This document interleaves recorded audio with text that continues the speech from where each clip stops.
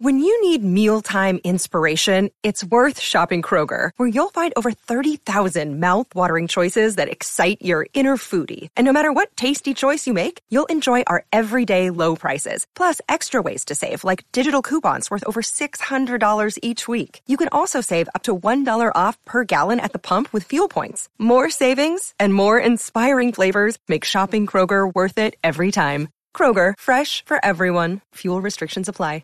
The Law School of America. Restitutio ad integrum, or restitutio in integrum, is a Latin term that means restoration to original condition.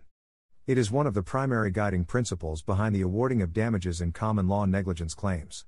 In European patent law, it also refers to a means of redress available to an applicant or patentee who has failed to meet a time limit despite exercising all due care. In ancient Roman law, it was a specific method of praetor intervention in an otherwise valid legal action that was viewed as especially unjust or harmful.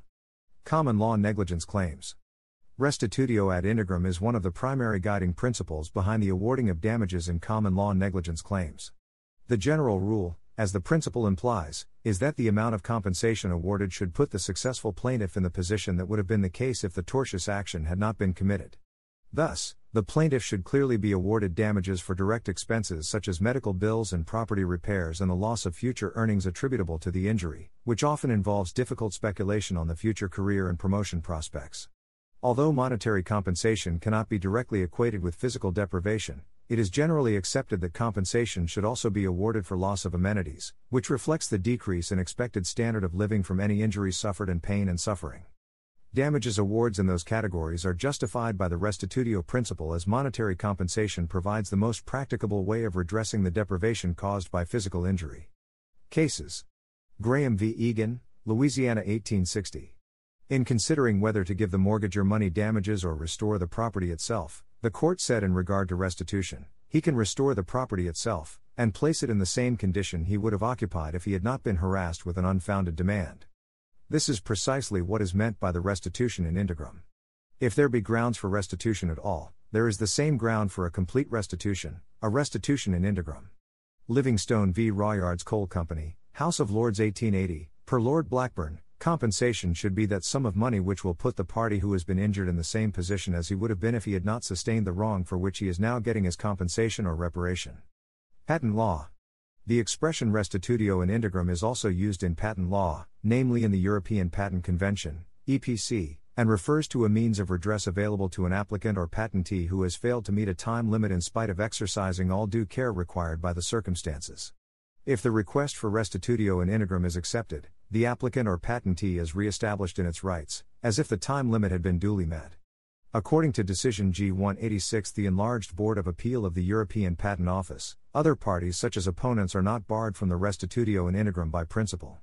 For instance, if an opponent fails to file the statement of grounds for appeal in spite of all due care, after having duly filed the notice of appeal, restitutio remedies are available to them. Ancient Roman law. Restitutio in integrum had a distinct meaning in ancient Roman law that differed from its common law counterpart. The core concept of reversing to original condition was preserved, but restitutio in integrum was a specific method of praetor intervention in an otherwise valid legal action that was viewed as especially unjust or harmful. It was an extraordinary measure designed to protect from arbitrary application of law, which Romans viewed very unfavorably, expressed in the Latin maxim summum jus, summa injuria, the greatest law is the greatest injury.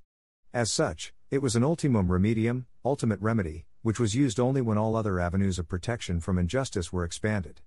Examples of situations in which restitutio in integrum might have been employed were harmful legal actions undertaken by those below 25 years of age because of their inexperience and legal actions undertaken with erroneous assumptions, error, or in fear, metis, of another's threat, vis. The Law School of America. The content used in the podcast is licensed by the Wikimedia Foundation Incorporated under a Creative Commons Attribution, Share Alike license. The text has been modified for audio. The content of these podcasts is for informational purposes only and do not constitute professional advice. These podcasts are not associated with the Wikimedia Foundation in any context. The Law School of America.